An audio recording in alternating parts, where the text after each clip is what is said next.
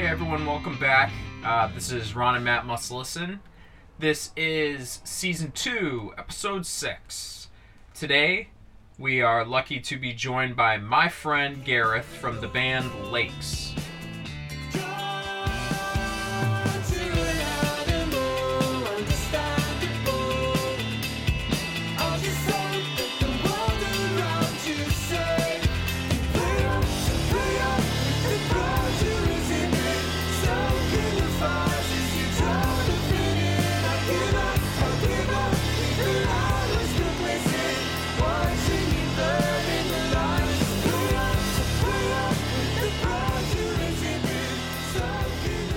Gareth's album that we're going to be speaking about is the 1996 album Do You Know Who You Are by the band Texas Is the Reason.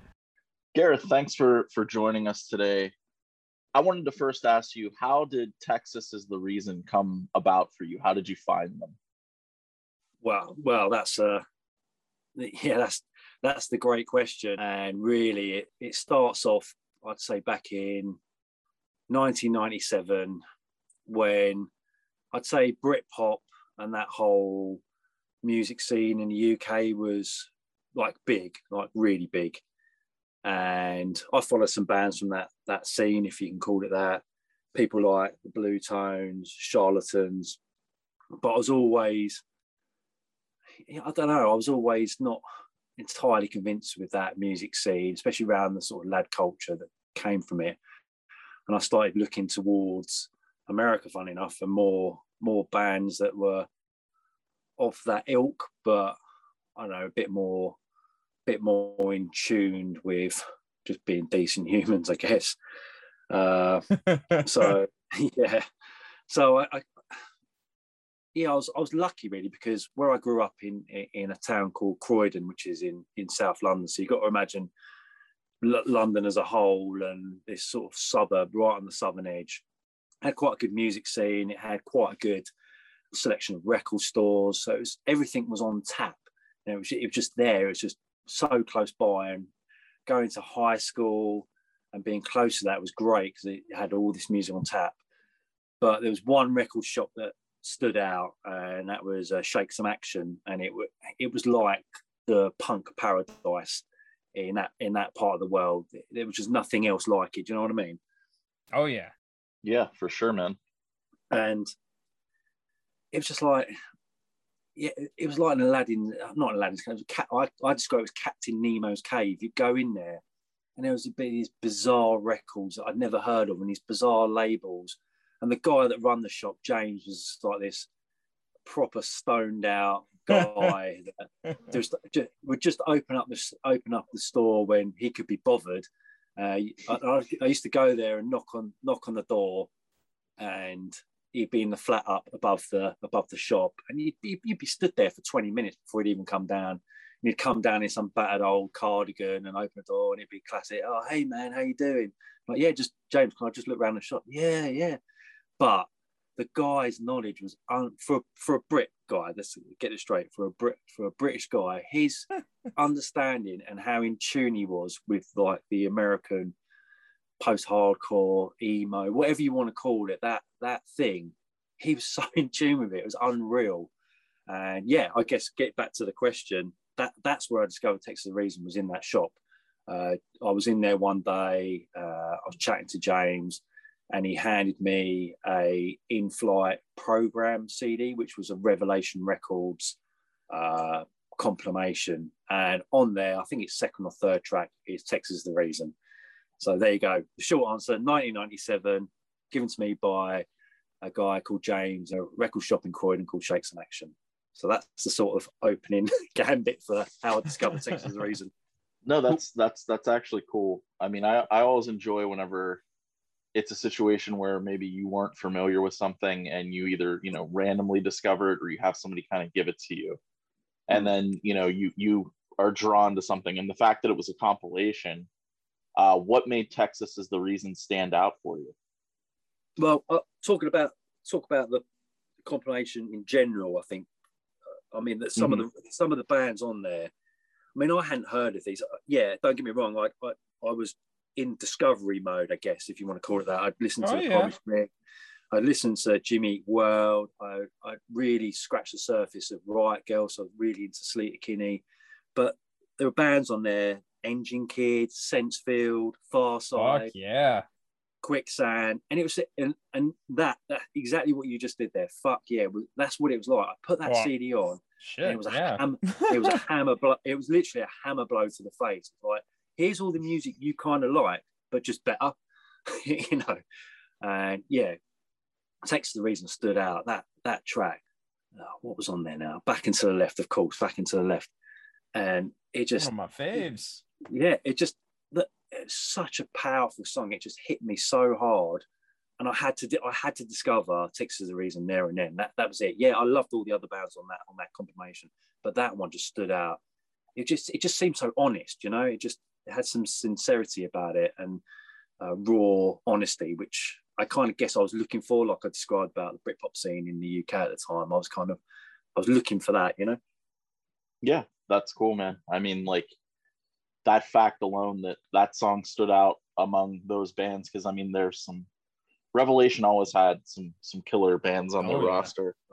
Tell me about it. I mean, you know, talking about voyages of discovery, and you know, listening to that compilation and actually sort of opening the book, I guess, to Revelation Records. I mean, it's just unbelievable, their output at the time.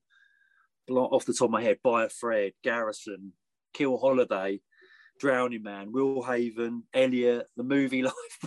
it was just such a varied label. I know it all comes from the same body, I guess, but the sort of the sub genres and the sub scenes that were all feeding into it at the time, especially. I mean, completely blew me away. And cost me a lot of money in buying records. But yeah. So was the first output, aside from that song, like the first full length that you listened to, or the first like extended play that you listened to from Texas is the Reason, was it Do You Know Who You Are? It was, yeah. So I hadn't discovered the earlier splits with The Promised Ring and anything else that they put out, really. It was just the full length. And if I remember rightly, I might have skewed sort of history here for me slightly, but I remember having to say to James when I went back and saw him after I listened to that comp, I said to him, look, Texas the Reason, can you get hold of that record? And the answer was yes. And eventually for him, it always took a while to get something in from somewhere, but it arrived, and I eagerly got it home. And yeah, I mean, wow. I think a lot of people view it as like one of the I don't want to say like pinnacles, but kind of, you know, when you talk about like that sort of, you know, because emo has that sort of like long storied history or whatever, you know, like you get into that era. I feel like this one is up there with a lot of the, you know, the other big ones, you know, what Get Up Kids and Jimmy Eat World, you know. Oh, 100%. And I think especially now there's so much emphasis used on sort of superlatives and words like the best, the greatest, this is awesome, this is this, that, and the rest of it. And that kind of gets lost on me now, because for me, that record is the best for me. It stood the test of time. And you're right, it's almost like the playbook for any great post-hardcore emo record. If you know, those sort of phrases are hard to walk around, I guess. We talk about that a lot here, like genre, subgenre, too many subgenres, what is this, that, and the other thing. It can be tough. 100%. But yeah, that to me is like the standard, the playbook, the record that, you know, if you want to be into that kind of music, you should be listening to. And if you certainly want to play that kind of music, or even put an output of emo, post-hardcore, whatever you want to call it, or punk, that's up there for me. You know, that's a real personal opinion on it. But yeah. I think it's cool you Well, got into it basically at that time too. You know what I mean? Yeah. Like as it was kind of happening, a lot of people found that even myself included, found the stuff like later on. But to be there when it was happening, that's pretty neat. Yeah, I can't claim the result of, you know, being into them when they were about, because by sort of, I guess like I said 97. I say 97 because I'd left school by then. You know, in the UK, schooling's a lot different, and high school finished at 16 for all of us. So I'd already left school and I was working, so I had access to these record shops and a sort of wage of sorts, although it wasn't the best. And I was well into music then anyway, and a long time before that. So yeah, I think it was just right place, right time. Like that record shop, Shake Some Action, and James in particular, I just fell into it at the right time. And very few people in the UK, especially, were aware of what was going on over in your side of the pond. You know, it wasn't a big thing because, like I said, Britpop was the thing. It was the all and everything of sort of alternative music in the UK. Yeah, I was going to say, I think that Texas is the Reason is probably one of the bands that has become like an influence definitely on the stuff that came like in the early 2000s for sure. Oh, you know, I mean, they had contemporaries like, you know, I think Saves the Day was around I think you're during right. the same time frame. Yeah. But I mean, as far as their sound, I mean, bands that I genuinely like, I mean, a band like Thursday, you can hear how they're influenced by it. But even bands like, I would say, you know, early My Chemical Romance, Taking Back Sunday, Brand New, all of those bands that were kind of fairly well known seem to bite a good bit of the style of this album. Undoubtedly so.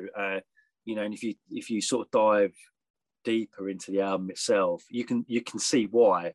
I've alluded it to already. It was, you know, such an honest record for me anyway. I you know, when I listen to it, I just think it just comes from such a good place and such an honest place.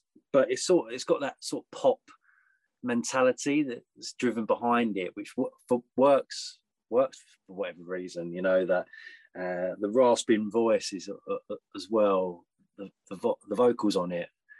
And I mean, yeah, I'll shoehorn this in now, but I've met Norman Brannan and sat down and had a couple of glasses of wine with him, and you know, he said to me that they were trying to basically copy Oasis in a roundabout way, which I find utterly amazing. And funny enough, you know, that, and it kind of links back to how I felt about music at the time, listening to a lot of the Britpop bands, maybe not such a big ones like Oasis or Blur, but the smaller ones like Blue Tones and Charlatans. And we got chatting about it, saying how, like, who influences who the UK influencing the States, and the States influencing the UK. And you can hear it on so many records at the time. People are not copying, but picking influences from both sides of the pond.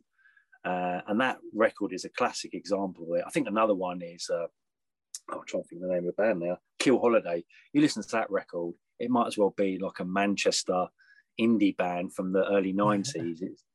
But with an emo edge. It's just great, you know. And yeah. I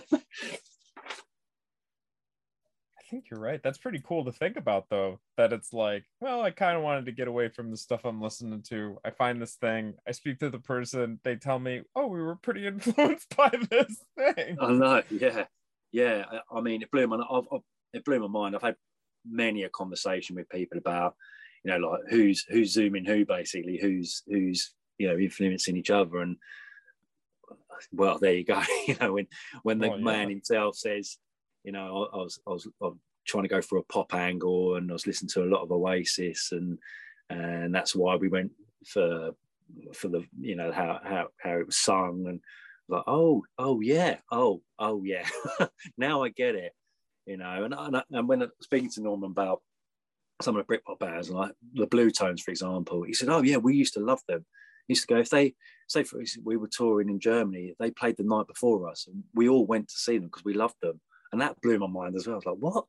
You know, but the Blue Tones were a band from London, you know, not relatively big at the time, not major success, but you know, like an indie staple in the UK.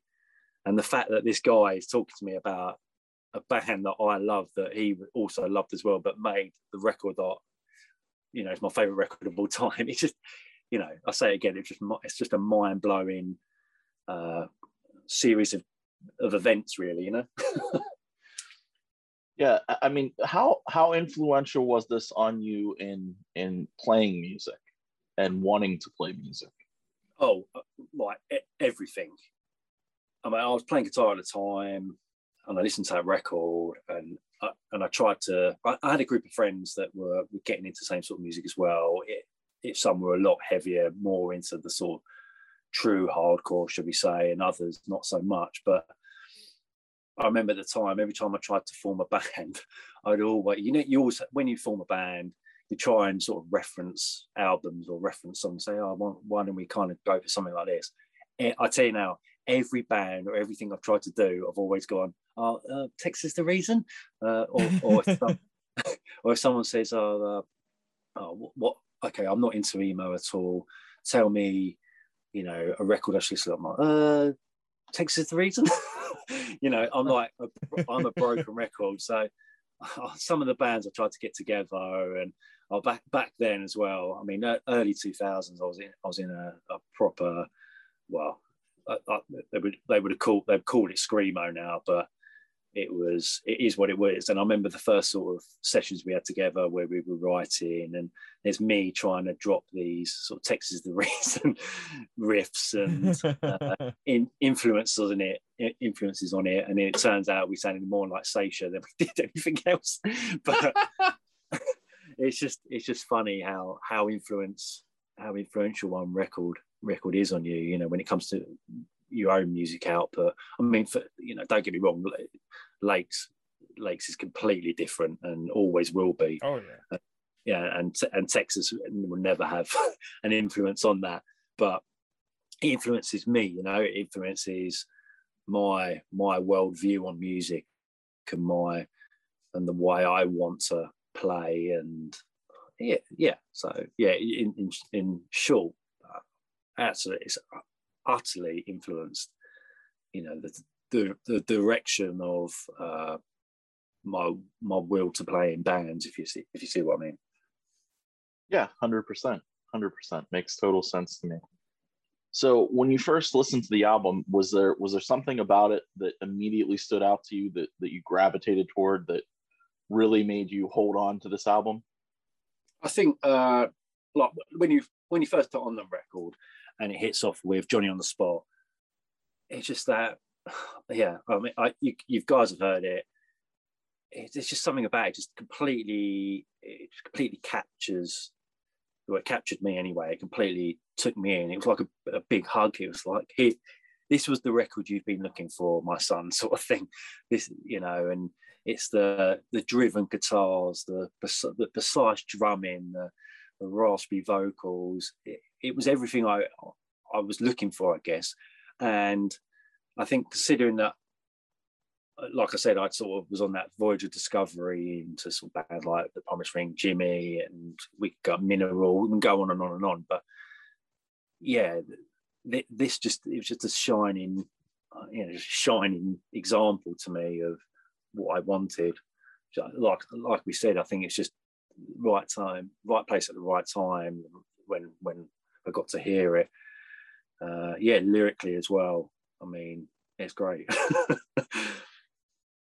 Yeah, Matt, when you first were listening to it or revisiting it, what stood out? Well, I mean, I heard them, as I sort of alluded to, like, well later, obviously. I don't know. I dig the vocal melodies a lot. It's interesting too to find out that like they were influenced by like Brit poppiness, I guess, of maybe like vocal melodies, stuff like that. It's pretty interesting. But yeah, I do like the vocal melodies. Like you said, the drumming I really dig. as I guitar's my main instrument, but as time's gone on, I feel like I appreciate good drumming more and more, but, Yeah. and the production on the album's really good Oh. too. And I didn't know before Yeah. kind of looking into it that Jay Robbins did it, and I was like, oh shit, okay, well that explains something there. Well, there's no mistaking that the fact that I go on from this story. I wasn't aware of Jay Robbins at the time, but one of my other favourite bands is Burning Airlines. And when I looked up who produced this, I was like, oh, that makes sense. Right. It's just Jay Robbins co-producing on this record. It just makes total sense when you listen to it. It just makes total sense to me. But yeah, he's a musical hero of mine. Man, I'm not far. I don't think I'm far behind you. But Burning Airlines. If it wasn't this record, I'd be talking about them. What album though? Oh, now you got me. I was like, "Ooh, this is a tough one." It is a tough one because Mission Control is like, it's awesome. Identikit though is, man. Exactly. I remember I tell you where I first heard Identikit. I was in my friend's car.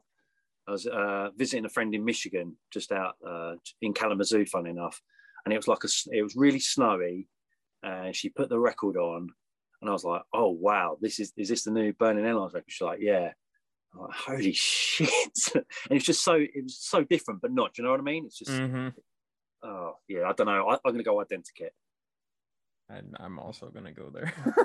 Well, it's got the Surgeon's House on it, which even though I've been playing guitar for years, I'm like, I want to tackle that riff, but I'm like, I don't know if I can. It's not gonna happen, is it? I mean, I saw them. There's a pub in central London, in a place called Camden, which is like, I don't know, like the alternative hotspot, I guess. Everyone who's sort of seeking out alternative music, fashion, whatever culture goes there, And there's a pub there called the Dublin Castle, which just puts on sort of bands that are slowly on the tour of toilet venues around the country. But for whatever reason at the time, they used to get in some like big American acts, Burning Airlines, the Appleseed Cast, Cursive. And I used to stand in there with my girlfriend, now wife, and we'd be seeing these bands going, why does no one else know about this? Why? They'd be playing to about 100 people or whatever. I'm like, oh my God. And I remember seeing Burning Airlines in there and holy shit. Yeah, anyway, we've completely gone off. Hey, we haven't gone off course really, ever. Yeah, it's connected. The whole point. What tour were they on? Were they on Identikit tour? I'm pretty sure it's Identikit, I never saw them. I saw Jawbox when they did the reunion shows, but I never saw Burning Airlines. Band called Old Time Religion that supported them. Really, almost like he was singing. It wasn't even singing really. It was poetry, but almost deep voice in it. Like put in the microphone almost down his throat, and I'll have to rediscover it because I bought the album off the merch table, thinking, oh, this is cool. But I'll have to revisit that and talk about that another time. That's pretty funny. But anyway. As far as Burning Airlines, I think the Departure EP is actually my favorite thing. Oh, nice. I love like all their stuff. The split they did with At the Drive-In is good. I mean, they're just one of those bands. Oh, that's right, they did. I forgot. Yeah. I forgot that happened. Yeah. I don't think I own it because I think it's only like that's the one. Catacombs from At the Drive-In is on that. Yeah. I don't think I own it because I think it's only been out on picture disc, and I really try not to buy those ever. Well, if you don't have Neil Perry's Specimen, you're just hurting the ones. I don't have any. Do I have any picture discs? I don't think I have any picture discs. The only one I can think of that's close is the Dietro Ampere split, but it's not really a picture disc. It's like painted. I don't know, whatever. So do you, like, obviously you both know, but the sort of demise of Burning Airlines is also, I think, a crazy story, really. And obviously it's all to do with 9/11, but yeah, it's so upsetting to me that a band has to split up because of the name of the band, Yeah. basically. Yeah. They were old friends too, right? Wasn't it Jay and like one or two guys from Government Issue? Or so it's like it's almost like his version of Owls or something like that, you know what I mean? Yeah, exactly. But then Channels afterwards as well. Channels is fucking great. That first EP, what is it, open EP? Oh yeah, I think it's 6 songs and it's like just one banger after another. I know, it's relentless, isn't it? It's absolutely relentless. But yeah, it's a great EP. It really is. And yeah, everything Jay Robbins touched, I think, just turns to gold in terms of that scene, for sure. Yeah, because he did Farrakhan. He did one of my favorite Engine. Well, maybe I think he did 2 Engine Down albums. He did To Bury Within a Sound, and then I think he did Demure too. Jeez, yeah, he's just his catalog of stuff he's documented is fucking. He's up there with like Albini for me. Of just like, also how he records is really good. You know what I mean? And that was the thing that brought me like to this to find out. I was like, okay, it makes sense because it sounds so good.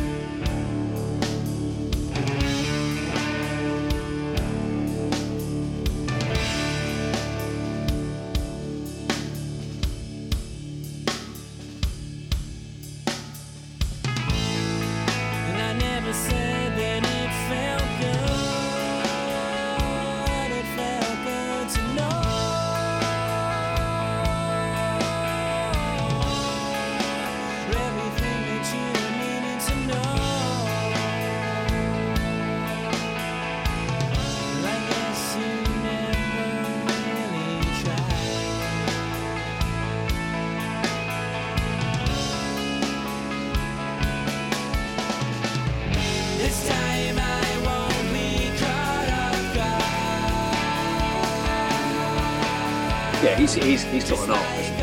He understands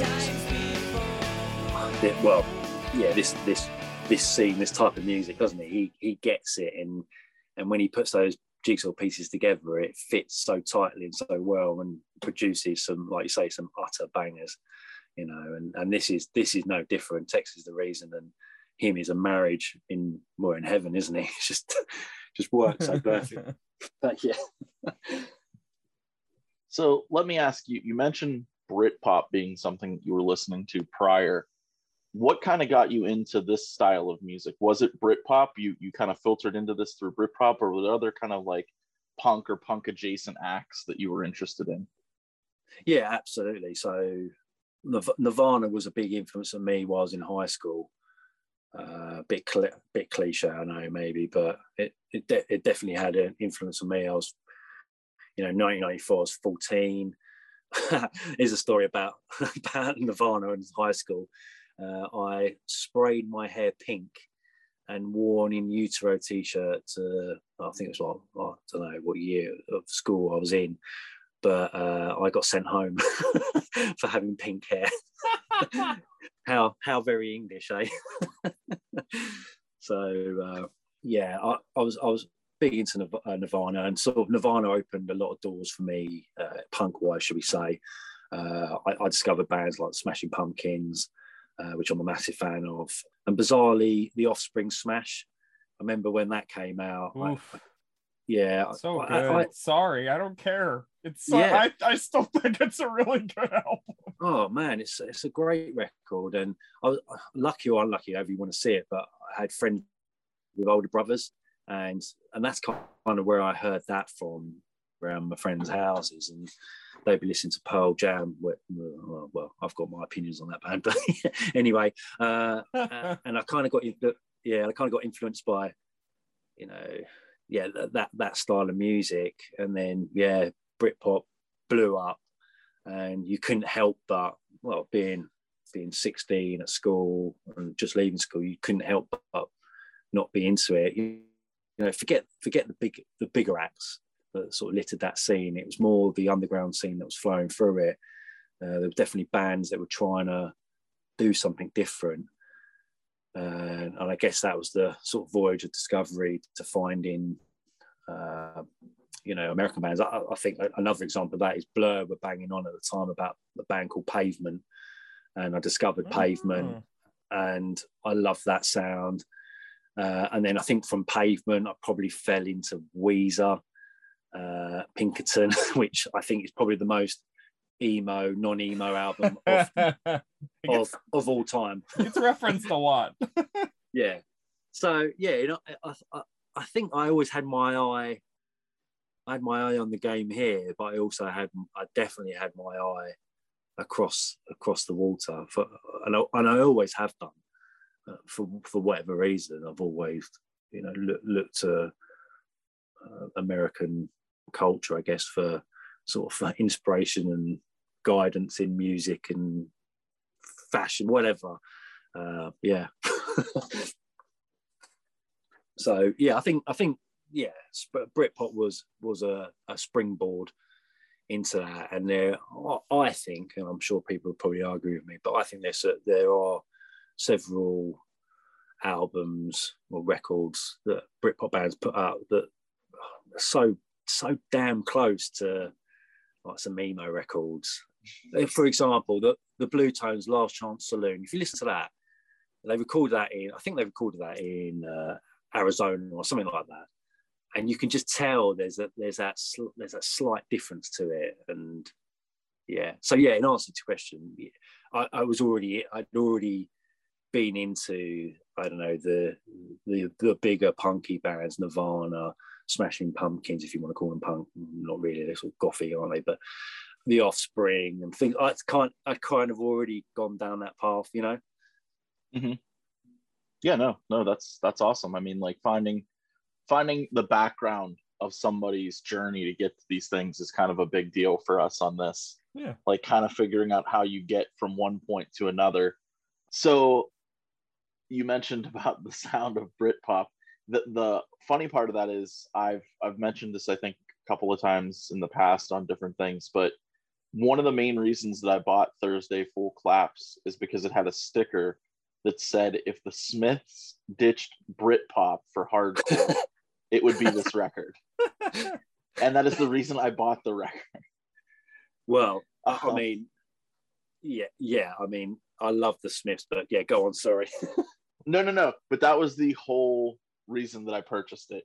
So, listening to it, obviously I didn't think that was 100% accurate description. No. However, I did really love the record. That's why they call them hype stickers, right? Yeah, exactly. Exactly. But it was interesting to me that, there had to be some sort of discussion, I would think, of influence to have put that onto a product that was going to be shelved in record stores. So yeah, I think it's interesting, like, the crossover, the kind of like, oh, this influences this, but it doesn't have to sound like it to influence it either. And I think that's a key to it. Like, everybody kind of has an idea in their head of what they want something to sound like. So even though, maybe Texas is the reason doesn't influence maybe what you're doing at the moment, there's still that part of you in the back of your head that's like, oh, this could have fit in a Texas is the Reason song, or, I want to try and make this. And I think that's super interesting. So you mentioned that you were playing guitar a little bit prior to this. Were you in any bands prior to that? And were they kind of in the emo vein, or was it more of like standard for where you were from, like kind of the Britpop? Yeah, I think my sort of early adventures into music, I think the first band I kind of formed or got into was in high school, when we were just basically trying to rip off Nirvana. Go figure. It's just that was the time. But I didn't really venture into a band sort of scenario. Well, a couple of years after this, I guess sort of 99, 2000, when I think this sort of style of music, shall we say, was getting popular here, and therefore there was more people to talk about it to, and more people to sort of reference what you wanted to sound like. So the first sort of bands I were in were all very hardcore led. but more of what I know now is known as screamo. Really, it was that sort of real heavy, discordant screaming and guitars that I got into, and it's far. I was just about to say it's far removed from Texas the Reason, but I guess it's not. It's all interlinked, and I guess that's the beauty of this genre of punk and these subgenres that we all love, is the fact they're so interlinked and so, woven together tightly that I don't think it really matters, what influence you try to put into the band. It comes out with how you feel at the time. So yeah, at the time I never played in a Britpop band. I was definitely heavily influenced by the Charlatans, and would often play a lot of their tracks to myself in my bedroom on guitar. But actually being in bands and writing music didn't really come around until a little bit after that, when, like I said, I started being in quite heavier bands. But yeah.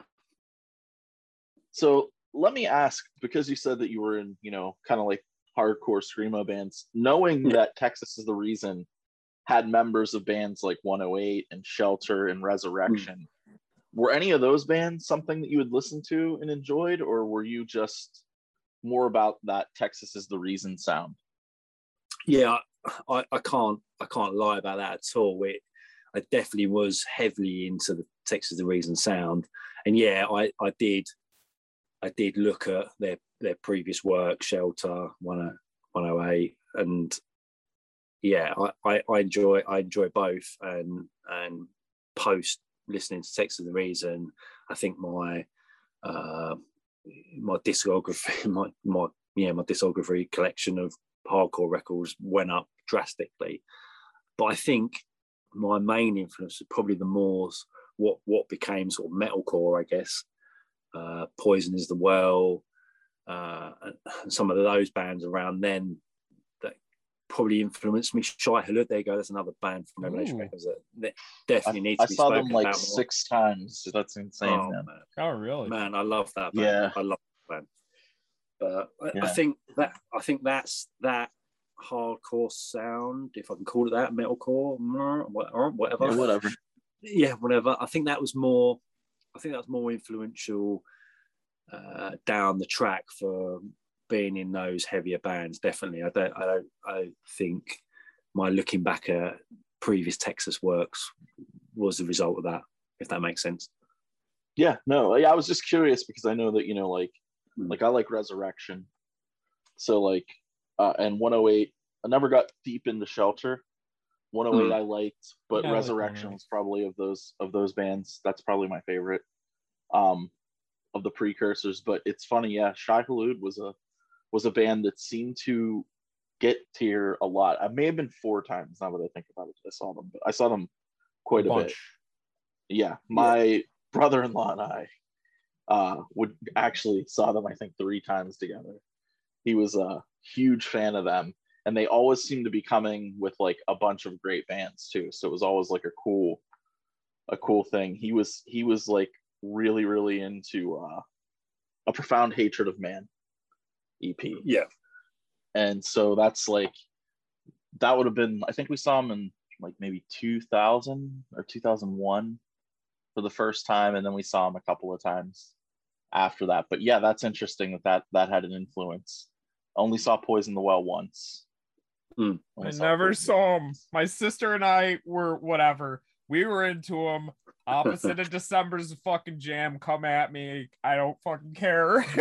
And I just remember we were on a family trip down. I have family in Connecticut, and we were down, and we were in this town, New London, and we just happened to drive. I remember us in, because we were youths at this point. I don't know if we were in middle school, or I don't think we were in high school yet. I'm the older, so I know I wasn't in high school yet.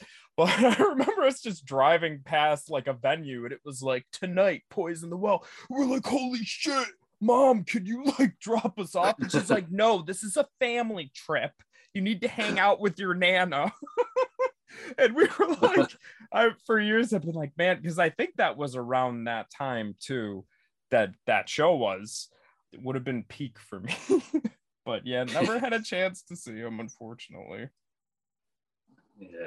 Yeah, I saw them with American Nightmare and From Autumn to Ashes opened up that tour. Oh yeah, that's a tour. Yeah. That is a tour. There was someone else on it, but I just don't remember. And I'm sure it was probably somebody good that I'm just like blanking on. But yeah, it was 2002. It was right after Tear from the Red. Yeah. I mean, props to From Autumn to Ashes, by the way. Yeah. I was a fan. I saw them, actually, they played at a music store that I worked in, as did Coheed and Cambria and Zayo and the Juliana Theory. Yeah. I mean, you've just rattled off some great bands. Some big ones. Yeah. Yeah, and they played in a CD store in the back for, maybe 60 people. So, yeah. That was way back. That was Too Bad You're Beautiful had not even come out, and From Autumn to Ashes was looking for somewhere to play, and there was a kid locally who had booked some stuff prior. He was the one who booked Vincent Price's Orphan Powered Death Machine. Okay. And he ended up booking them and Coheed and Cambria like the same couple of like weeks. He booked them like a month out because they couldn't find other venues. And there used to be a place out here called the American Music Cafe that a ton of bands played at like that. And it wasn't, I don't know if they weren't booking it at the time or what the circumstances were, whether there were shows that night, but that's how we ended up having Coheed and Cambria. And they were our first like major kind of act because, they were on Equal Vision. Second Stage Turbine Blade was a thing at that point. It had just been like either announced and they put some songs out or something, but it was packed. And then it was like a week later we had Autumn to Ashes, and then it was like 2 months later This Day Forward played. But yeah, it was a strange time because I was working at these shows and not being a part of it, and then after that going to see some of these bands in bigger venues when they kind of like grew out of playing in the back room of a CD store. Yeah, right. Yeah. I mean, that's amazing, and and I guess that's the way with all these sort of scenes and bands that they have to go through that, don't they, to get anywhere. But the fact that you saw them to Ashes like that is amazing. And they've they're just about to repress Too Bad You're Beautiful. Sorry, I had a brain moment there. Too Bad You're Beautiful. And as soon as I heard the announcement it was going to be repressed, I couldn't click the buttons fast enough on my phone. Where's that pre-order at? Yeah. And I was like, I don't care where in the world this is coming from. I don't care how much the shipping is. I'm having it. That's gotta be brutal. Yeah. Oh man, don't. You Matt and I have talked about that a couple times. I can't remember what came out more recently that he was like, Matt from Lakes, to people who aren't me and Gareth. We're talking about it, and there was something he was like, yeah, I really wanted to buy it. I just couldn't pull the trigger because the shipping was so expensive. Yeah. I mean, some of the shipping is more expensive than the record, sometimes two times over. Yeah. I'll give you an example. I bought a Norma Jean record that was repressed last year. And that's we're massively going off tangent here. But anyway, I bought a Norma Jean record. The shipping which record? Is it Meridional? Is it how you pronounce it? Meridional? I don't know. Anyway, I'm not familiar. Yeah, I'm not familiar with that one. The only one that I ever bought was Bless the Martyr and Kiss the Child. And I'm going to be that person that just drops superlatives on every record, but yeah, that's an amazing record. But yeah, I bought this record anyway, repressed. I think the first time it pressed, there wasn't enough to go around, and every time you see it on Discogs, it's like $200. I'm never paying that. Anyway, repressed.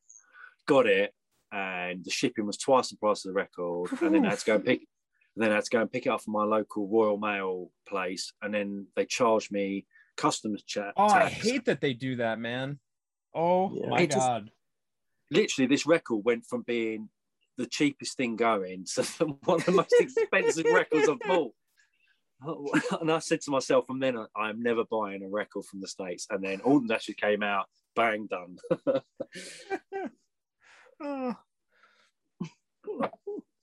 but it's such a shame that there isn't. And I know some labels are trying to do it where they're trying to get an EU, UK, like a distro, right? Yeah, Yeah. and I think and they Top need Shelf did that. yeah, and I think others starting to realize that. And I think if you ever go into the comment section of any band or label that just released a record in the States, you just see the amount of EU, UK people going, release one here. I feel like I run into that on the flip side. Ron, do you run into that too? Because I bought something on Bandcamp Friday, this last Friday, that the shipping I think was maybe just slightly under how much the record was. Granted, it was coming from Russia, so I knew it was going to be a lot, but it was also kind of, Gareth, it was similar to what you were talking about, where the first press this band put out of this record, they're called, I think it's Blankenberg. They're like this Russian shoegaze band. But anyway, it was their first album, Radio Gaze, and I think the first pressing was quite low. So now you go on freaking Discogs and it's like $175, and I'm like, fuck that, I'm not paying that for this. So in with that knowledge, even though it was a lot, I'm like, still cheaper than Discogs. Yeah. In a way, fair. we all need to get together and just create our own distribution network and just yeah. I was happy when Dog Nights did that. I don't know if I'm assuming you know that label. Yeah. I think that label's awesome. They've just helped me because my fiance is in Scotland. I remember being over there and emailing the guy. I mean, this is fucking 2016 or 2017 or something, being like, I'm leaving Scotland in 4 days. If I buy this, it was Trackham Bromd, if I'm probably mispronouncing the band's name, their album Lita, and then Shirakuma. These are like the screamo bands. And I was like, if I buy these, what are the odds I will get it before I have to leave the country? And he's like, it's no problem, I'm gonna like overnight ship and be. I was like, holy shit. So ever since then I've been like, yo, Dog Nights is a shout out. But I was stoked that Dog Nights got hooked up with a label here, that newer label, Clever Eagle, just so I hate to sound shitty, but so I don't have to pay like a lot of money, because also the dollar isn't worth shit and the rest of the world. So buying from the rest of the world is brutal in that aspect. I've got a friend in Michigan, and when we go out to visit her and her family, the amount of stuff I'll say to her, I'll send her a message saying, oh, well, we'll be over in a couple of weeks. Do you mind if I get a few things sent to your house? And she ultimately say yes. And then it's just like the floodgates open. I'm like, right, what can I get that I've put off for so long? And then when I arrive, there's just these parcels, Gareth. But yeah.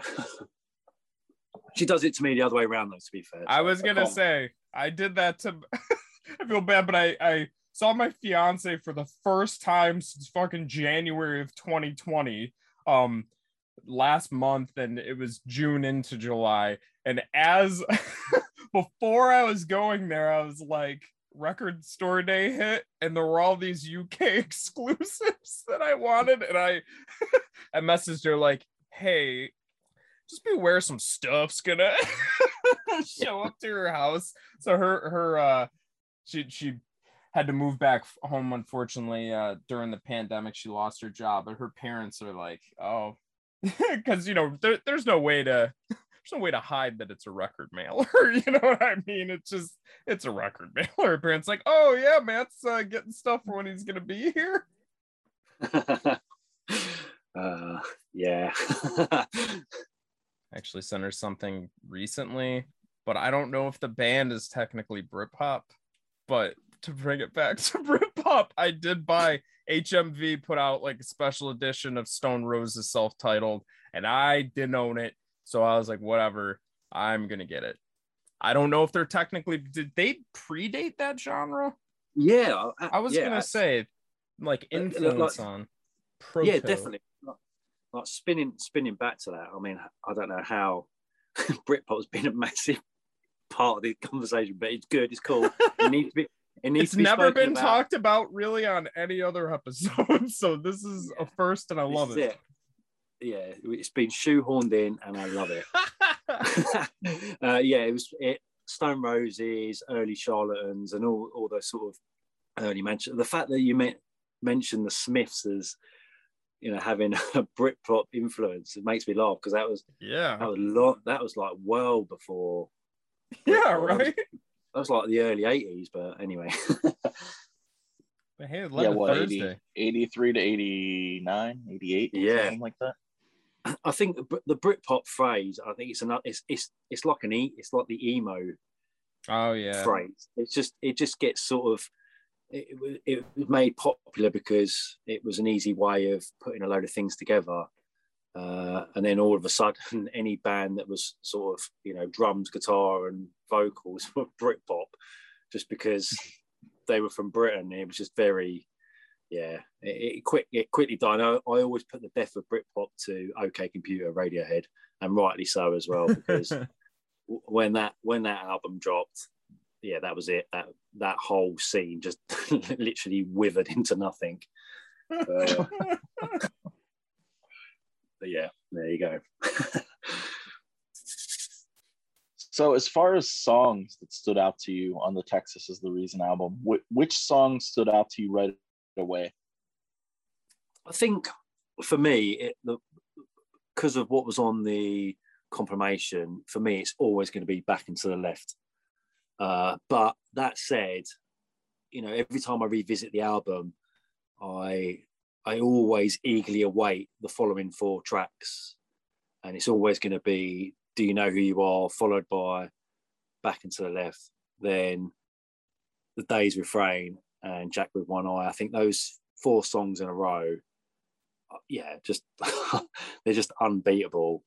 That sort of instrumental of Do You Know Who You Are, and then crash, bang, wallop straight into Back and to the Left.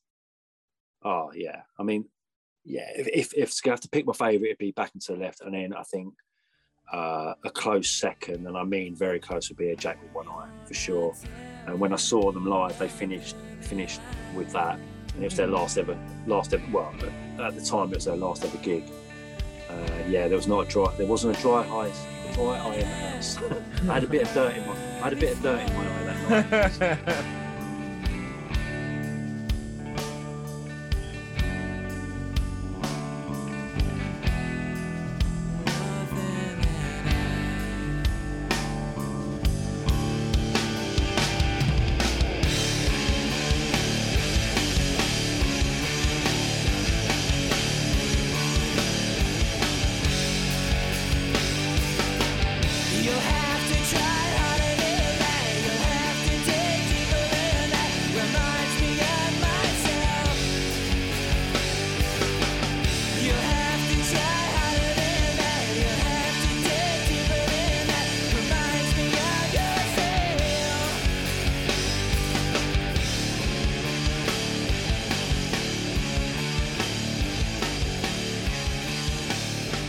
Wow.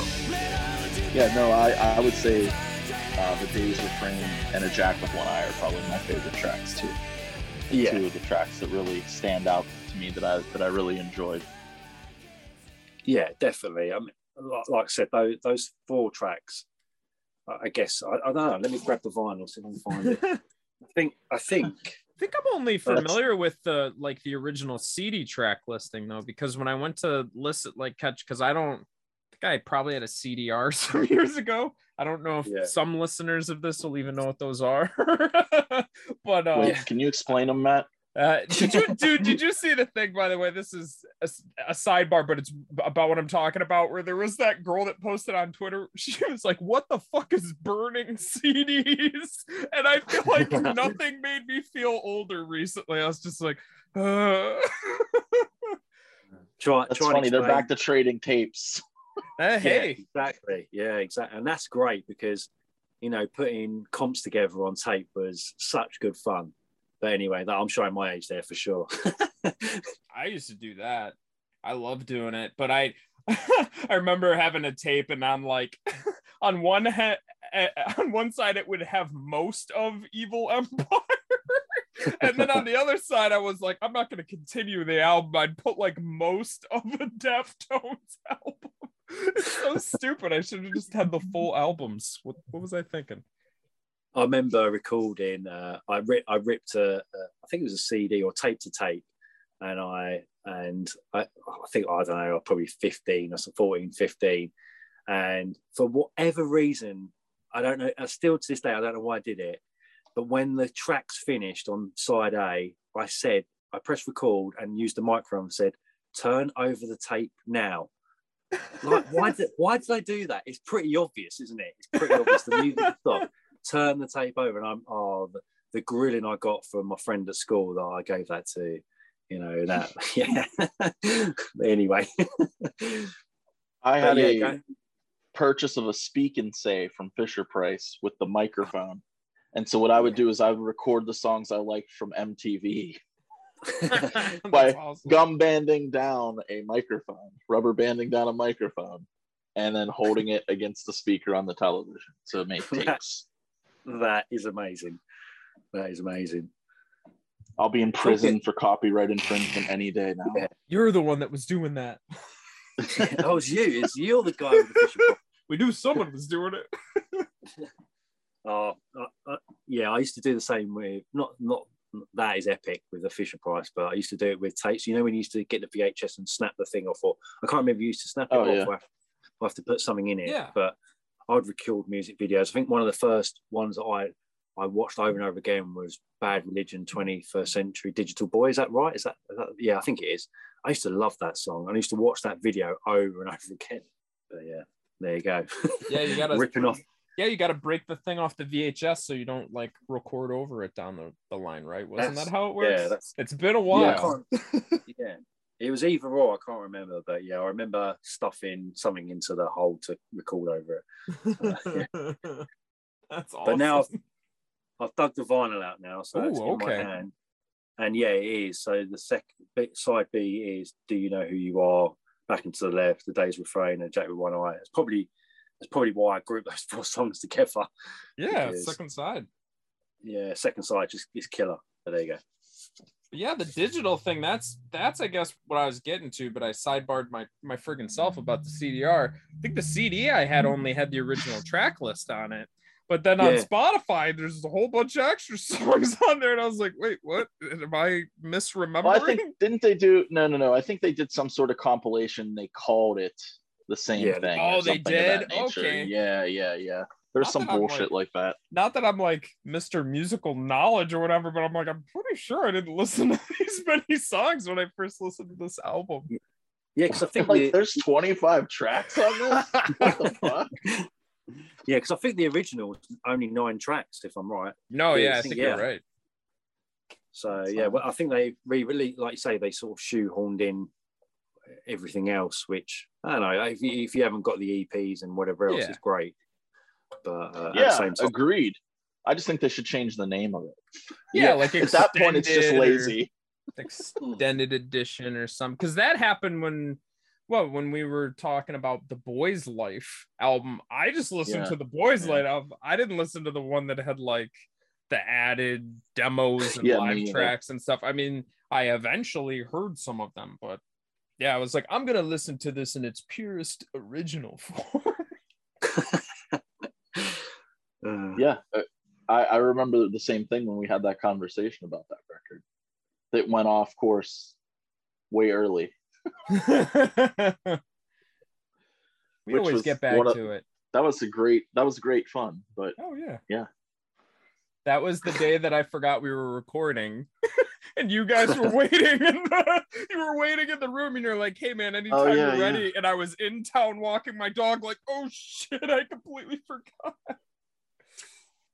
Memories. We've had so many episodes at this point. Yeah, I don't even know how far we are into it now. I know we're season 2. I've given up counting, and just have it in my phone and send it to you every time someone. That is true. To do it. That is true. That's good. That's if you've lost count, that's a good thing. I'll say this. I think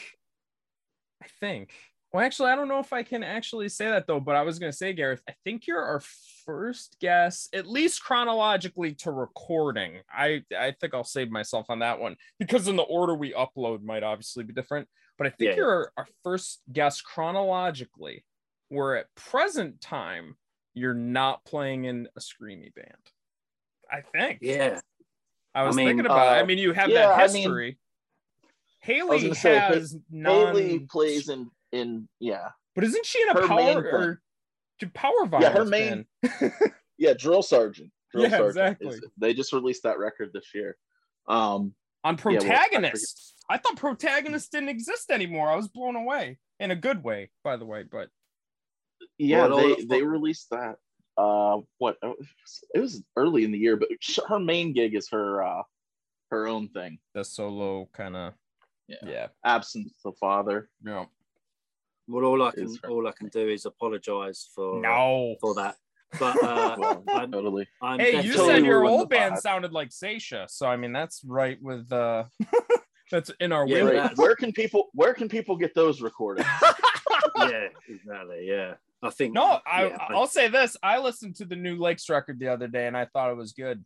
Then I immediately pre-ordered, or I didn't. Is it? It probably is a pre-order still at this point. I got it from the No Hope, the US label that puts out your guys' stuff, which by the way, hopefully I'm not going to get in trouble because I was talking to Matt for a long time about getting your first LP, but with shipping and stuff, I was like, I don't know how this is going to happen. And then when you guys got hooked up with them, I'm like, this is great. I bought it from them. Actually, maybe it was the 7-inch that you guys put out. The one that my friend Dylan did the artwork for. What up, Dylan? I'm trying to get him on the show. You know, Dylan from Del Paxton. Get him on the show 100%. I'm trying. But no, I ordered whatever it was I ordered from them. They sent me a shirt of your guys's too. I didn't pay for it though. So No Hope, if you want some money, I'll send it through because I do wear that shirt regularly. Just look them up on Instagram, send them a DM. I felt bad if it's, I was like, well, there's no way that this happened because Matt was like, oh, my friend Matt is gonna order something, throw in something for him. So I was like, this has to be a mistake, or I don't know. How would they know my size? It just all panned out. But I rock a Lake shirt pretty regularly, I guess is where this is going. That's cool. I'm actually sat in a Seisha shirt now, so hey. So I can't really. I'm wearing a Wow shirt that I made in my basement. Nice. Cool. I have a Halloween 3 button up. I guess I'm the odd man out here. What are you doing, Matt? I like music podcast. God damn it! I know. Do I have any music, anything around here? Where's your loyalty? Where's my hum shirt at? I know I saw that somewhere.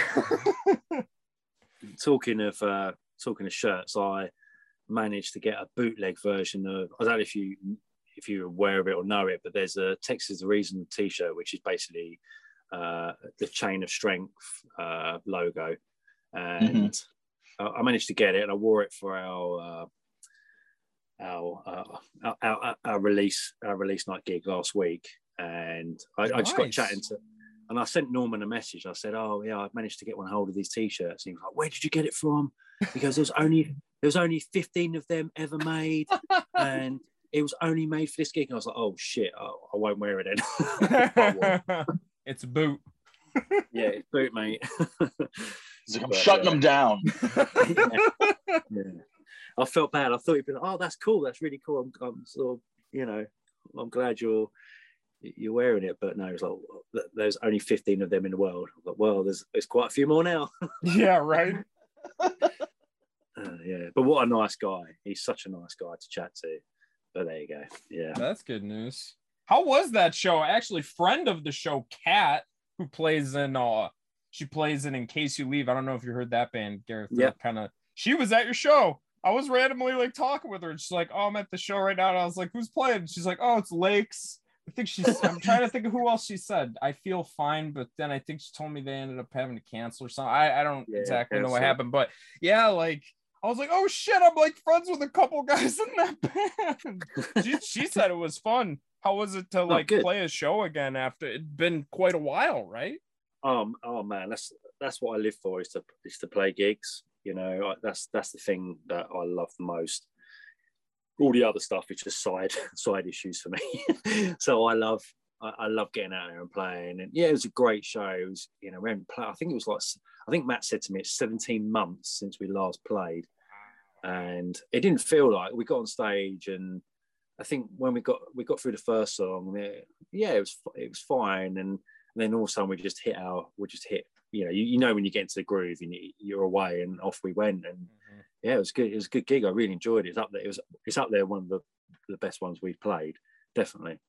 And we got good reaction from the crowd. It was a good, yeah, and it's a good vibe, and people just into it. And I like it when you go somewhere, and you know, when you go on tour, you go to these sort of distant towns and venues you've never been in before, playing to a handful of people or whatever, and you never get that. You don't get the two-way feels, I guess, if the right way, but you don't get that two-way exchange of this is cool, this is going well sort of thing, where that gig, everyone was there and supporting us. And yeah, it was good. It was a good time. I really enjoyed it.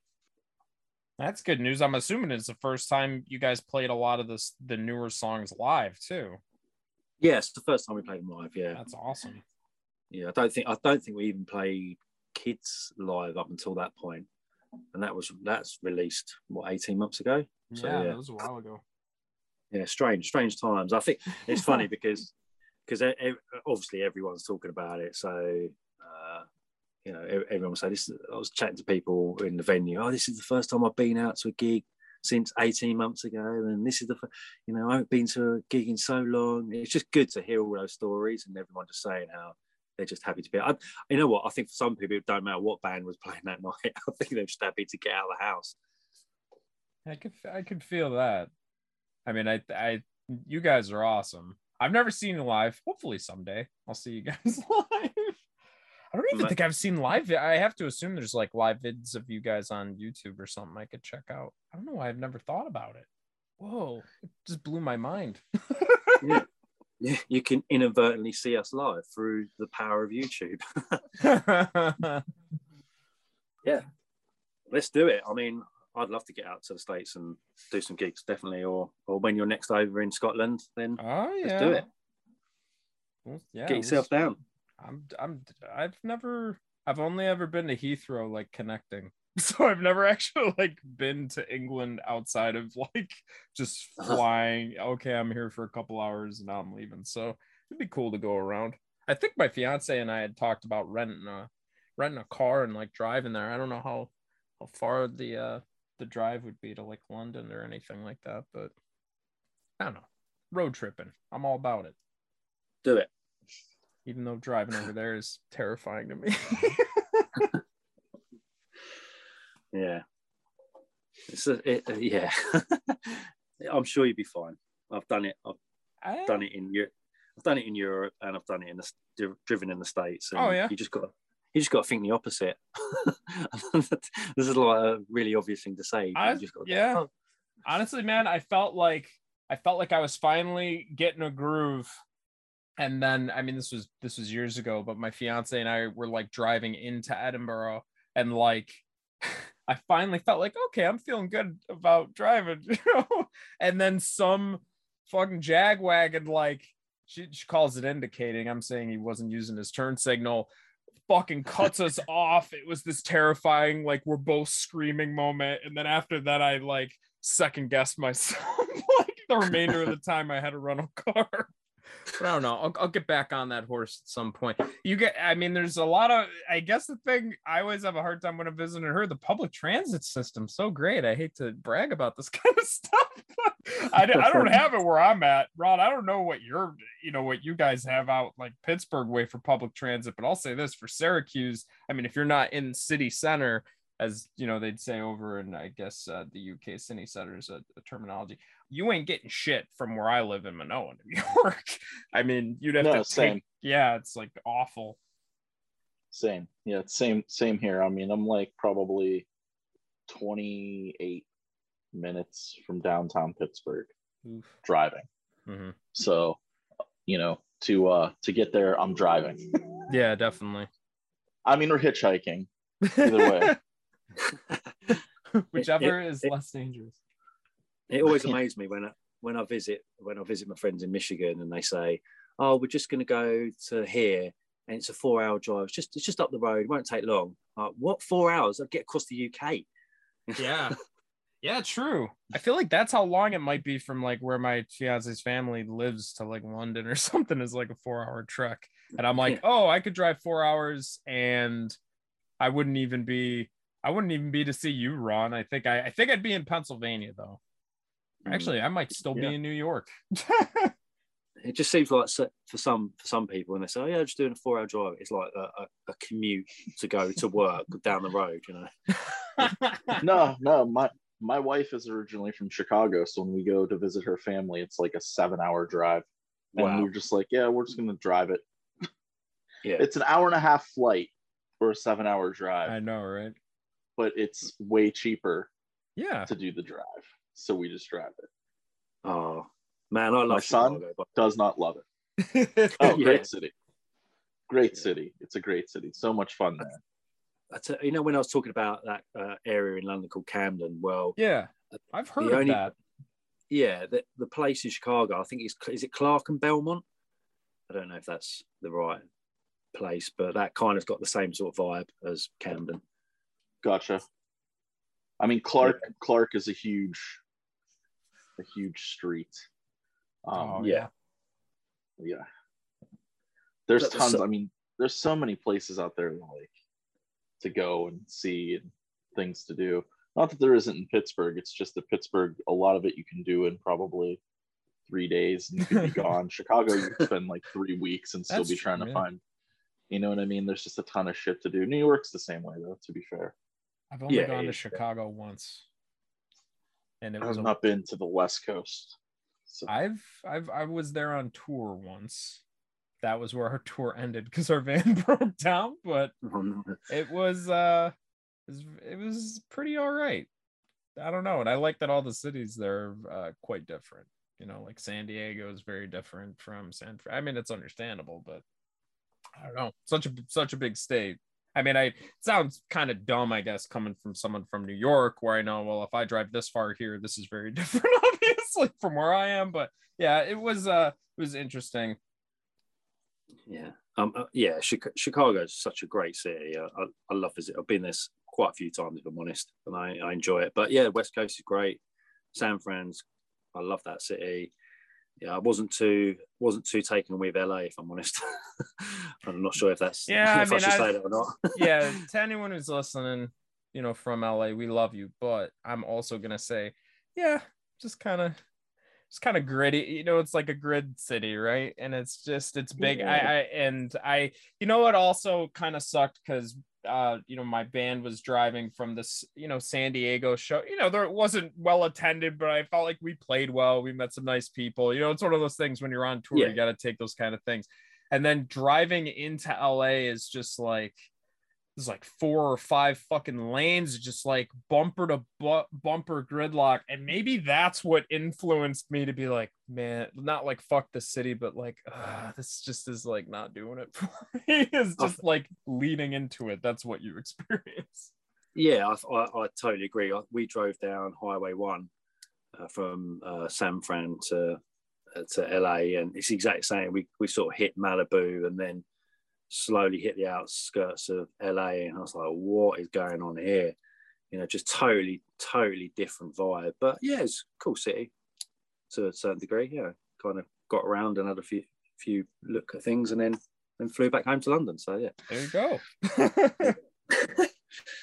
And had a bizarre night in on the drive down from San Francisco, we stayed in a motel. I can't remember the name of the place now, but it was like some real tiny town, actually on Highway 1. Me and my wife went and got some food in this bar, and there was no one in there but us and the barmaid, and that turned into a heavy night of drinking, because then she called her friends and said, oh, there's these people from the UK here that, they're getting the rounds in, and then all of a sudden these people turn up and he's in a band and he's giving me his demo, and it was just one of those. Yeah, that sounds like a crazy night. Was the demo Yeah, any good? Oh man, I'll tell you, I've just looked up the name of the place. It's San Simeon, which is on Highway 1, and it was basically him doing Lindsay Lohan, what we call a piss take, like a jokey song, and we listen. And we, funny enough, we're on our honeymoon, so we being us, we hired a Mustang to drive down from San Francisco. So here we are in the morning, put the roof down on the Mustang, put this CD in, thinking, I don't know what this is, but I'm looking forward to it. And it was hilarious. Just this guy rambling on about Lindsay Lohan. I've kept it because it just sums up that trip. Yeah. And that, but there you go. So Texas is the reason, major influence in your life. If somebody hasn't heard the band, why should they listen to them? Oh, I think for me, and I alluded to it earlier, if you're on that voyage of discovery like I was, and you stumble across that genre of music that we love so much, emo, post-hardcore, whatever you want to call it, I think for me that is, like I said, that's the album that defines it for me. And if you're gonna listen to any album from that whole scene, then that's the one. It's so honest. It's clever, but without being clever. It's not all these crazy time signatures and polyrhythmical and getting all excited about that. It's just an honest record, and you can hear it. You can hear it in it. When I put that record on, you just feel that it's come from a good place. It's just a great record that's just so honest. And at the time, it was different. It's gone on to influence countless bands, in my opinion. It's probably it's probably, like I said, I hate superlatives, but it's probably the greatest post-hardcore emo album there is.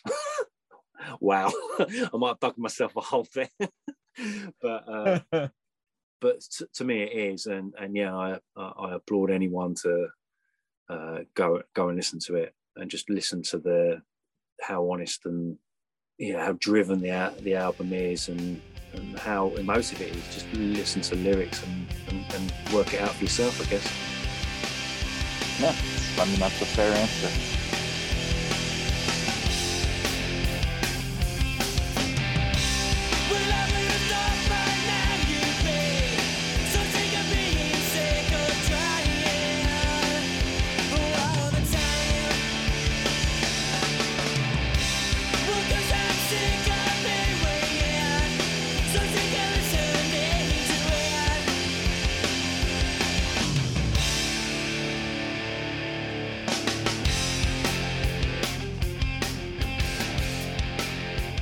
The fact that it touched you in such a way that that you consider it to be the greatest album of that genre is saying a lot. Oh yeah, and I mean it's hard to say, and I think I hope you guys sort of relate to this.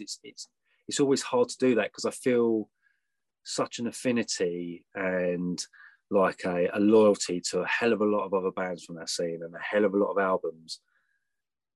But that one always just like a 100-meter race. That one's just slightly in front, just like by a hair. It's just slightly in front. But all those other people in the race are just as good. But for me, it's that one that sticks ahead. And it always sort of, it pains me really, because like I just said, there's so many records, there's so many bands that have done such great things and put out such great stuff by a hair length. Yo, so I'll ask this because this is something friend of the show. I don't know if we're allowed to say that. I'm going to say it. Tom Schlatter from You and I. You ever listen to You and I, Gareth? I have, yeah. Okay. He had said that we should ask our guests, in addition to obviously the album we talked about on this, what were like a few other choices. Now, I noticed you early on, you mentioned some of those Britpop bands, thought about bringing them. I feel like you and I had a conversation some months ago. Was it Drowning Man you had mentioned? Yeah, it's funny. Yeah, it's funny to say, because when we discussed sort of coming on here, you said, you know, pick an album, and I kind of knew the sort of genre and sort of thing you were doing, and Drowning Man came to my head straight away. You know, Rock and Roll Killing Machine. I mean, what an album! Talk about Revelation Records putting out decent records. That's up there for me. And yeah, if I wasn't given a free hit to pick my favorite album of all time, and it was probably more sort of genre specific, I guess I probably would have gone for Drowning Man. Best album art to me is that record. That is Really? my favorite album art. Just the bloody tooth laying on the ground is one of my favorite images on a record ever. Yeah, and it's just so. I love that album. It's just so. I remember when I picked it up and looked at it, and like you say, it's quite hard hitting, isn't it? I know it's not a tooth and some blood, but it's actually like, I wonder what this sounds like, you know. And it doesn't disappoint. It really doesn't disappoint when you put it on. No, it's aggressive from the moment you put the needle on it, for sure. And at the time, for me, it was definitely maybe ahead of its time, or just completely different. It was definitely different. And I think the only other band that were kind of going that way, from my recollection anyway, was Planes Mistaken for Stars. They dropped that sort of emo album or EP, whatever it was beforehand, and then they came out what they did after that. And I'd put them in the same sort of circle, if that makes sense. Yeah, that makes sense. I can understand that for sure. So yeah. So that's if I wasn't going to talk about Texas, it would have been that album. But I don't think I'd have too much to say about it. Well, that was nice. It's always nice when we have a guest who can go on, and you have like a really like noted history. You know what I mean? Like the story about going to the record store and everything like that. Sometimes, you know, we get people who are like, I heard this once and I really liked it, and we're like, shit. Now what are we going to talk about? Yeah, now what are we going to talk about? Yeah. When you sent me that message being like, yo, I'm excited to talk about this, I was excited to speak to you anyway, because actually my friendship is kind of like Ron and my friendship, just met through social media, shared music and stuff. I liked your band, obviously. Yes, and I guess that's the beauty of this, isn't it? It's great that can happen, and yeah, it's amazing. Thank God for social media, right? I know, right? I mean, it used to be AOL back in the day. Yep, AIM. Mine was always the Viva La Vinyl message board was my go-to back in the day. I was not much of an AIM user. I was on AIM. I was on what was the one that was pre-MySpace? Friendster? I don't know. There was that one. Yeah. The message board I was on was just like what was called emo cues initially, and then later it became the 315 hardcore board, and it was just people from the city. You know, you'd post your bands playing show. Hey, I'm in this new band. We sound like blah blah blah. But then, you know, people would just be shooting the shit on there too. Yeah, definitely. I mean, and the other reason I picked this album is, I've got the story of, you know, getting the confirmation and hearing it, but that, you know, actually going on and that's the sort of link to social media. Is I just reached out to Norman Brannan one day and I just said, look, I don't know why I did this. I just did it. I don't know why. I just said, look, you know, your album's been an influence on my life, and I just want to say thank you to that. Thinking I'd never get a reply back, and I did. I got a reply back saying, oh, wow. Thank you very much. Thanks for reaching out. Blah blah blah. And we've chatted ever since. And he came to, funny enough, he came to London just before lockdown, and he said, I'm coming to London. Do you want to meet up? I was like, yeah, yeah, I do. Most definitely. But I was like so conscious of when I met him, I was so worried about talking about, you know, Texas and talking about the album. And I sort of danced around the issue for, I don't know, about an hour, trying not to talk about the obvious. And in the end, we got down to it, and we were talking about the record. Like I said, the Oasis thing, and sort of how they split up, and the major label, sort of the flirting with the major label, and and all his music, because he's not into emo or anything like that. He is, but he's into so much stuff, and he's really into his pop. And at the time he was in London 18 months ago, he was producing this sort of dance track, and he played it to me, and it's like this proper upbeat house track. And he was telling me about his time. Yeah, he used to DJ in Chicago. It's just such an interesting character. He's got so much history to him, and so so many interesting stories. I could have sat there for hours basically listening to him telling me about his life. It was so interesting, and he's such a nice human as well. But there you go. That reminds me of you, Ron, with Chris Colahan, maybe, or Tom Schleifer or something like that. Just reached out to them. Definitely Chris. Yeah, definitely Chris and I have I mean, we're in touch probably once a week. So yeah, similar thing. I reached out to him, because I pretty much love every band he's ever been in. I mean, The Swarm, Left for Dead, Cursed, Countdown to Oblivion. I mean, everything that he's done. He's in Sect currently. And yeah, I just reached out to him and said, like, basically like, dude, like everything you touch is gold to me. So I just wanted to tell you how much your music has meant to me over the years. And then he responded, and then we just started chatting. And actually, ironically, 3 days before they locked down Pennsylvania, Sect played, and I ended up hanging out with him, and we ended up chatting about a billion different things. And yeah, incredibly nice guy, and has been incredibly warm. Did an Instagram live with me at one point.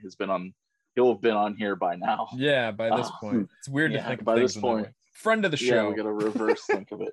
Yeah, friend of the show, Chris Colahan. Yeah, no, but he's been fantastic. Great guy and ultra supportive, and just love him to death. So yeah, I feel you on that, man. It's interesting when you hear the phrase, you don't want to meet your heroes. Yeah. But in this case, it was one of those moments where it was like, no, I totally fucking want to meet him. And he ended up being an absolutely fantastic person. And I feel like you've got that same connection, which is great. Yeah, definitely. And I echo that. I was a bit apprehensive because I'm thinking, if I meet this guy and, he's not that I thought he would, but if he was a complete arse, I just thought that would completely ruin that whole story, really, if you think about it. But he was quite the opposite, just such a nice guy. And he has been ever since, so supportive, and especially with being in a band. I run things past him, I soundboard my feelings about being in a band and other things like that, and he's just so good about it, and because that record means so much to me, he could be a complete arse, but he's not. He's just such a humble human, and such a nice person to talk to, I guess, and someone different, someone out of the norm for, I guess, for me, really. It's speaking to him, and yeah, it goes back round to talking about this great music of ours, punk, emo, hardcore, whatever you want to call it. The fact that most people, not all, but most people are really cool to each other, and that's one thing I hope stays through each generation. Yeah, no, I agree. That's something that I think was brought up maybe a few weeks ago. I was saying, I'm also like huge into like indie rock and that scene, but I never felt the same connection to the people in that scene. It always felt like they were above the fray, and you would be, nice to them and say, hey, great show or whatever, and they would be like, thanks, and just like blow it off. Where I've said that to, I can't tell you how many people in hardcore bands that have been like, oh, that's awesome, thanks for coming out, and then they chat for 5 to 10 minutes or something, and so down to earth and such a different vibe. Yeah, absolutely, and long may it rain, I say, and that's how it should be. And anyone who goes against that, especially in this type of music, it's just, they're not wanted, in my opinion. I know that's quite a harsh thing to say, but is there room for egos? I'm not really sure. Understandable. I agree.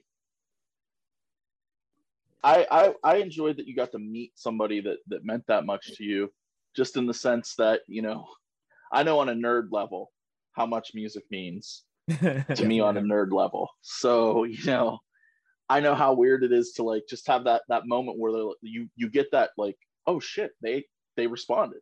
Holy crap. Like, so that moment, I get that, like that moment of like just overwhelmed feeling that like somebody who you felt like would never even give a shit that you had 2 words to say to them actually cared. Yeah. But yeah, man, that's an awesome story.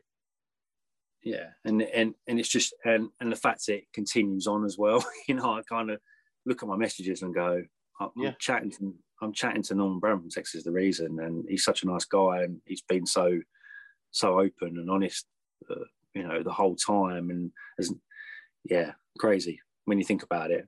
Considering if you look back at a story we've spoken about today, you know, I bought that record when I was 17, maybe slightly older, from a guy that I knew in a record store in a suburb of South London, who gave me a confirmation. And I've discovered that song, discovered that record, and all these time later, you know, I was sat in a bar restaurant in Shoreditch chatting to Norman Brannan, and I actually had to pinch myself. I had to go to the toilet and sort of look in the mirror and go, "This is just bizarre."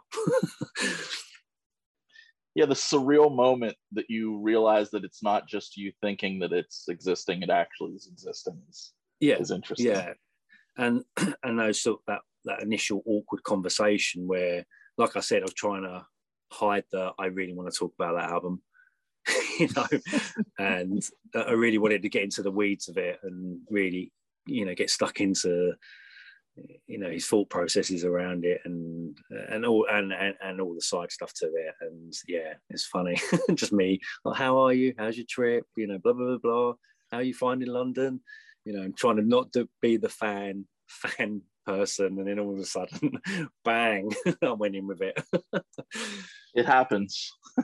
Yeah. I couldn't hold on any longer. Yeah, man. Listen, I really appreciate you being willing to do this with us. This has been a lot of fun. Yeah. I hope it's been good. I've had some fun. Definitely, it's been awesome chatting about it. I love chatting to people about our thing, if we can call it that. Yeah. Thank you very much for having me. I really appreciate it. No, man. Thank you. Appreciate it. Matt, do you have anything? Gareth, so great to talk to you. Been friends for a while. I was like, oh, I don't even know what he sounds like. So this will be fun. But yeah, it's been awesome. Also, awesome to talk about anything J. Robbins and Burning Airlines. I know it wasn't why we were here, but that's why I like our podcast too. We get off on these fun side tangents. So it's been awesome. Thank you so much for coming on with us. Oh, thanks for having me. Absolute pleasure. Thank you very much.